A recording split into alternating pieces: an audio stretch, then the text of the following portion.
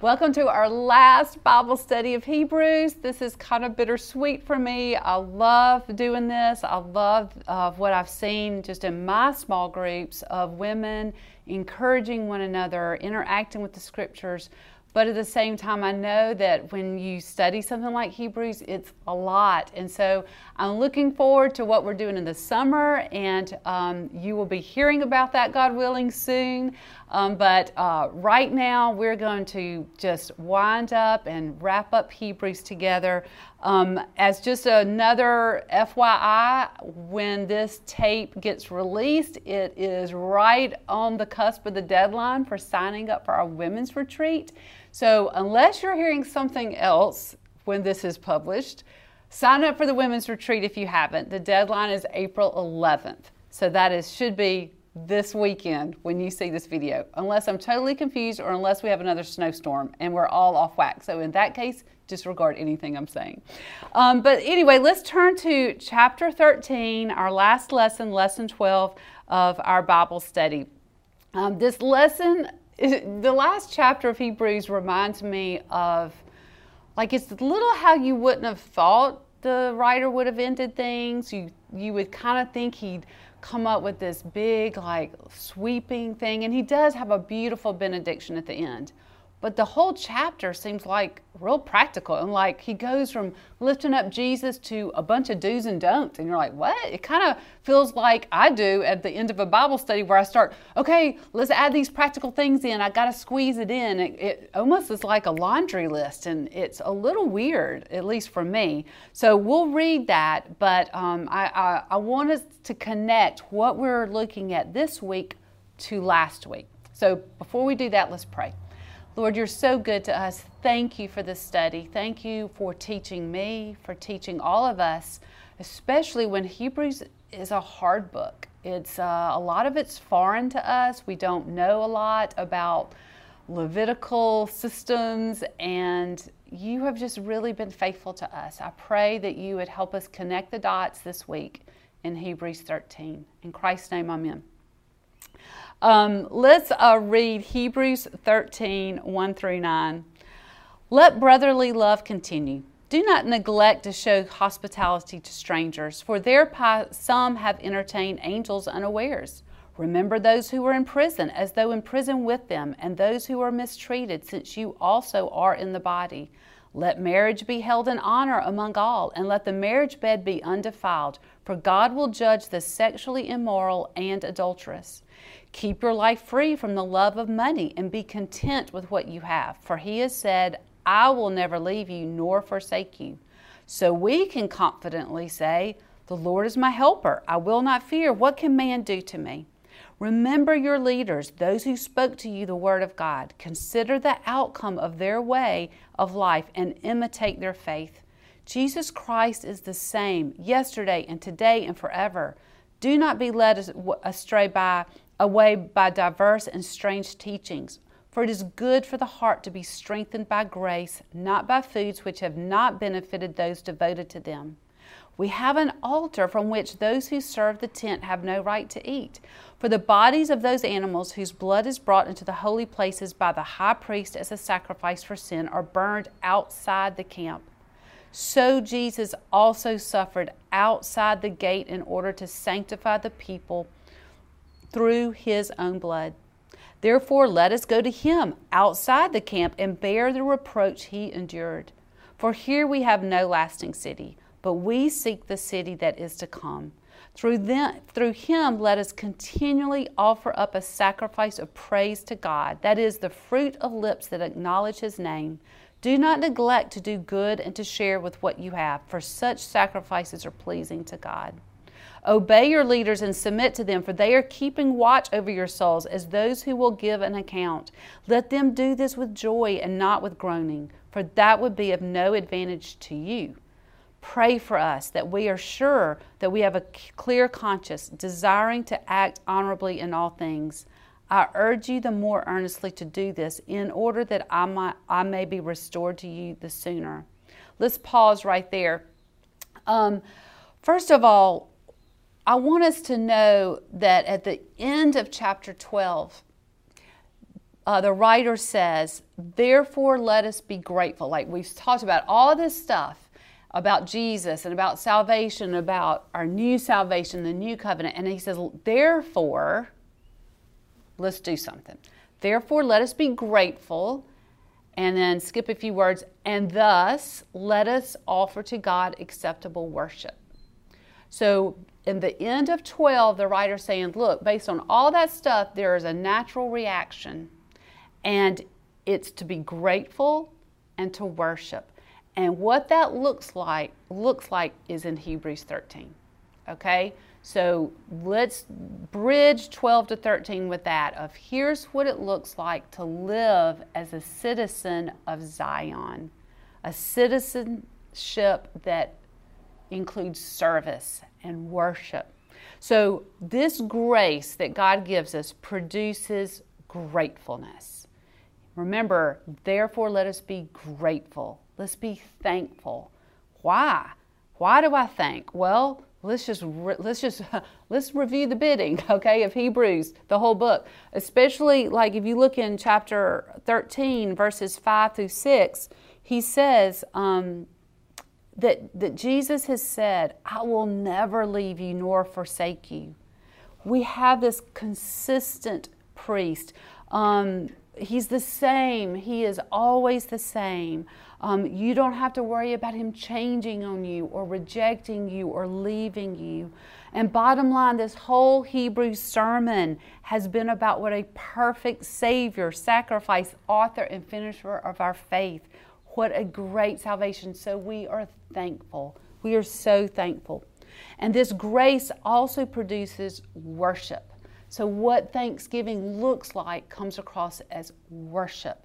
And we do that in a couple of ways. If you know the story of Mary and Martha and when Jesus visited them, and a lot of times women might say, oh, I'm a Martha. That means I do stuff. And somebody else may go, well, I'm more of a Mary. I just want to sit at Jesus' feet. Well, in a way, we need to be both Mary and Martha. And we see that instead of these Old Testament sacrifices that they were used to smelling, seeing, bringing animals, the incense, all that stuff. Instead of that kind of sacrifice, you are going to be giving still sacrifices, but a different kind. 1 Peter says, you yourselves are like living stones, are being built up as a spiritual house to be a holy priesthood, to offer spiritual sacrifices acceptable to God through Jesus Christ. So there's still a temple. There's still sacrifices of praise. It's just, it looks different and it's spiritual. And we are actually the living stones that God is putting together into this covenant community, this family of God. It's not your religion, your faith is never meant to be an individual thing. Yes, it's very personalized. And there is a personal relationship you have with God. But you are part of this temple being built together with living stones. Living stones that may have friction as they're put together, but living stones that produce this house of God. And we've heard about this house in Hebrews. So as we are living stones, as we are actually making sacrifices of praise to God, those sacrifices look like two categories. And they're the Mary and Martha categories.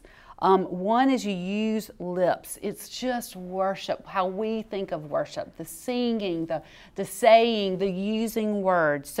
So how you worship, first you want to use those lips, and then secondly, we want to use our hands. So let's look at the way we use our lips. Hosea 14:2 says, take words with you and return to the Lord. When you go to God, take words with you. Say, I am sorry. Say it out loud. Say, I am a sinner. I have screwed up. I need help. Thank Him. Thank you, Lord, that I got that bonus so I can pay this bill. Thank you, Lord, that my electricity bill was lowered this month. Thank you, Lord, for this friend you provided for me. Thank you, Lord, for being my God this morning. Thank you, Lord, for that weed that looks like a flower that reminds me that spring comes every year no matter what kind of pandemic has hit. Lord, thank you. Take your words to God. Psalm 69, 29 through 33 talks about how he will praise the name of God with a song. Again, we have lips, music. This is why we sing in church. This is why you may sing in your car. Sometimes we cannot hold the praise that God deserves, and that there's something in you's like, I'm not even a good singer, but I have to sing it. It's just the emotion of it. Take your song to God. Psalm 9:11 says, declare deeds among the people. Declare, tell people what God has done for you. Use your words to worship by declaring his faithfulness, by saying, yes, I went through this horrible thing and I know God was with me. Or I was tempted to reject faith, and I was reminded of his scripture and it kept me from the cliff of total apostasy. Tell people, use your words. And just like we want to hear praises from our family members or our co-workers or our friends, like sometimes we just need to hear actual words. God delights in our words. But also he delights in what we do. He not only wants us to use our words, but use our hands and our feet. I'm reminded of the passage in Isaiah 6, and you can go read that. Isaiah sees the glory of God. He sees the holiness of God, and he is undone because he's a sinner and he is unclean, and his people are unclean, and here is God. And the seraphim take a coal from the altar and clean his lips with this fiery coal so he's purified. And then God in heaven says, who are we going to send? And what Isaiah's reaction is to being cleansed, to being forgiven, from being made from a sinner and unclean to being able to see God in his presence, is he raises his hand and says, here I am, send me. Send me, I'll do it. And actually the job he got was really not fun. But his reaction to seeing God's glory and being forgiven was one of service. And just as we want our friends and family to say things of love and praise and use words, we also know that words are proven by action. And that Philippians 4:18 actually Paul talks about how what those Philippians had done in providing actually was a sacrifice of praise. Let's read that. I am well supplied, Paul says, having received from Epaphroditus the gifts you sent, a fragrant offering, a sacrifice acceptable and pleasing to God. So when you give gifts, when you tithe, when you send your friend a card, when you take a meal, when you actually serve, when you come alongside, when you do the things that show love and care, God smells it and loves it. It is a fragrant offering. So that is so encouraging to us that yes, there are still sacrifices happening. They just are smelling differently, and they're of a different kind than the Old Testament ones.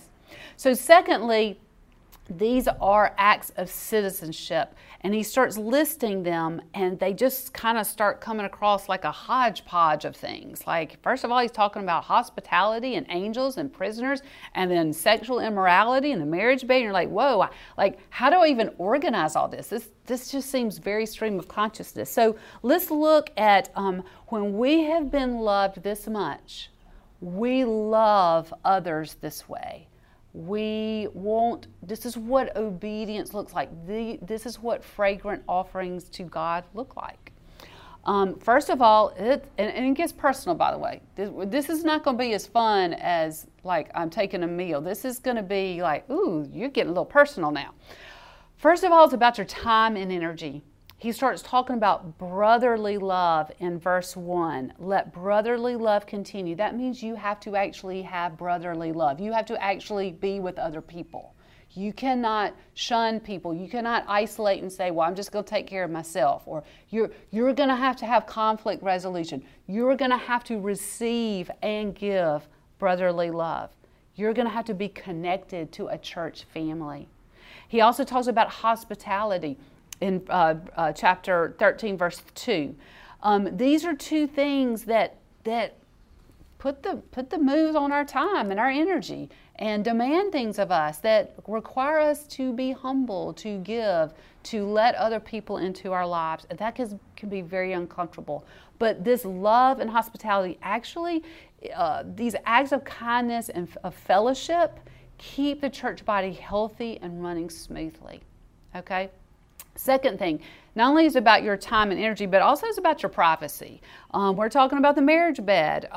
We're talking about money in verse 5. We're talking about just the way we spend our intimacy. And that stuff, usually we're like, that's none of your business. And God is saying, yeah, it kind of is your church family's business because it keeps the whole community worshiping and grateful. Like, this is what it looks like to be worshipful and grateful. And since these warnings are in context with the church, they picture our union with Christ as our bridegroom, and that this pure relationship must depend on Him and nothing else. Not what you want sexually to make you feel fulfilled. Not what money will give you that will make you feel safe and secure. None of that works. Jesus alone works to give us that. So it's about your time and energy. It's about your privacy. It's also about your attitude. We see that we must be compassionate to those in prison. We must be submissive to our church leaders. These things are hard for us. You know, look around and think, how am I not being submissive to church leaders? These guys are not going to do it perfectly because they're humans like we are, but they're doing it out of love. They're doing it out of calling. God has put them there. And are we going to bite the hand that feeds us? Are we going to make it to where it's harder for them to love us? Are we teachable? Are we thinking? Are we taking? Are we humble? Even the writer of Hebrews in the sermon in verse 22 says, I've lost my place. I appeal to you, brothers, bear with my word of exhortation, for I have written to you briefly. He's even saying, look, bear with me. I just care so much about you. So we are going to work better when we're truly empathetic with those in prison, for those people who are struggling, for those people who are not connected with the church body because of things, physical things, they can't be there. Apply that to people who can't come to church because of their health issues with the pandemic. Apply that to persecuted Christians. Apply that to people that are on the outside who may not feel included. This may mean getting dirty. Those prisoners were not at the Ritz-Carlton of Rome, okay? This means you have to think of things outside your normal path of life. It also means when we are submissive to our church leaders that things are going to run more smoothly. I don't know. I did not have cable, I'm sure, at this part of my life, so I was watching whatever was on the 3 big channels plus PBS, and The Apprentice would come on, and I was struck. The first time I taught this, I must have watched that because it was in my old notes, that the teams on The Apprentice that could not do the project and who lost were the teams that were fighting about who got to be in charge and who got to do this, or I'm really gifted at that and I don't like how you did that because I wasn't chosen to do that. I mean, it was just all this infighting. And they lost. And the writer doesn't want that. If you think about it, the team that works together well really will do well together, and they will succeed in their mission. So are you teachable? Are you blowing all this off? Do you get to chapter 13 and go, yeah, I'm ripping that page out of the Bible? Are you squirming under this? Is it difficult for you to give up something or to submit? When it is, remember what Jesus did for you, what He gave up and what He submitted to, and how it was worth it. It was worth it for Him. And we ask for Him to help us. And that really leads us to our last point, really for the whole Bible study.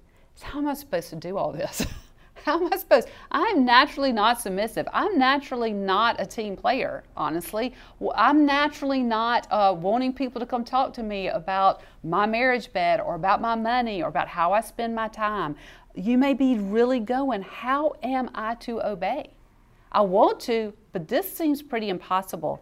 And I want to just give us the last benediction, the last verses of Hebrews to cover that. Now may the God of peace, who brought again from the dead our Lord Jesus, the great shepherd of the sheep, by the blood of the eternal covenant, equip you with every good that you may do his will, working in us that which is pleasing in his sight through Jesus Christ, to whom be glory forever and ever. I appeal to you, brothers, bear with my word of exhortation, for I have written to you briefly. You should know that our brother Timothy has been released, with whom I shall see you if he comes soon. Greet all your leaders and all the saints. Those who come from Italy send you greetings. Grace be with you all. So back to that benediction. May the God of peace, who brought again from the dead our Lord Jesus. Remember who he is.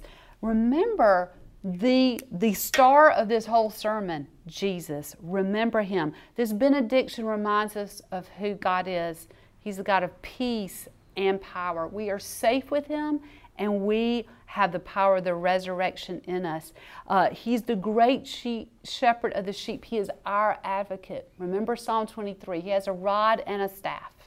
He guides us. He protects us. He is so on us. We are his prized possessions.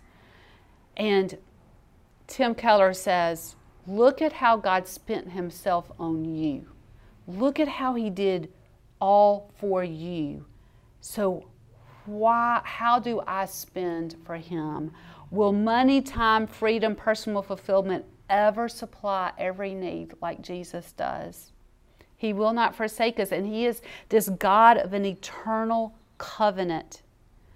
This covenant, this new covenant is eternal. It lasts forever. It is not going to change. And then look in verse 21. He's going to equip you with everything good. This list, everything you need to obey, he is going to do it. He is going to give it to you, what you need to do this. He's going to equip you with everything good that you may do his will. He is working in us. That is what is pleasing to his sight.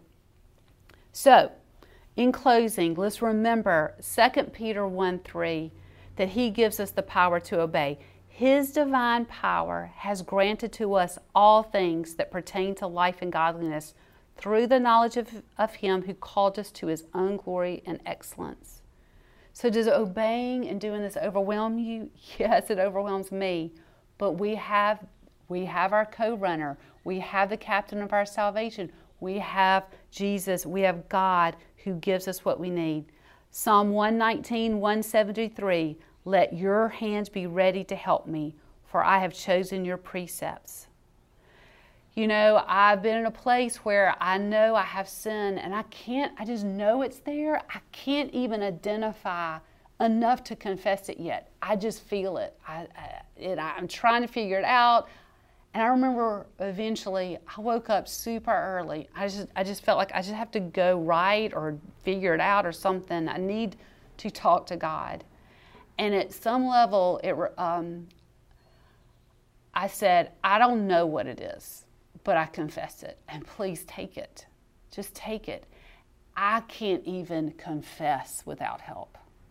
And Jesus, the psalmist says, let your hand be ready to help me, because I want to obey, but I can't. I can't do the basics. And what a comfort that is, that it's not like Rumpelstiltskin where the girl had to, the king or whoever her captor was, said, you have to turn this hay into gold. And she was like, how am I supposed to do that? God doesn't do that with us. He gives us the gold. He makes the hay into gold. So what happens when this happens? We go kind of back to the first chapter of Hebrews, and we go, wow, this Jesus is awesome. This Jesus is amazing. This salvation is beyond gracious. It is beyond our imagination. And we join those angels in praising this Savior, this excellent name that has given us such such a salvation. Let's pray. Lord, even as I close this study, I feel inept. I feel inept to even put words on it. We do want to worship you with our words and our actions, but Lord, we are still limited. So we praise you in our little toddler voices, knowing that one day we'll be able to praise you for real in heaven and with new bodies. But Father, until then, we ask that your hand would help us to obey your commands, even where we squirm. And Lord, please just don't leave us. We know you won't, so we know we can ask you that, but don't leave us. And I pray that we would always, these women listening now, would always lean into you, that we would have enough need to find and go to you for that need. In your Son's name we pray, a most excellent name. Amen.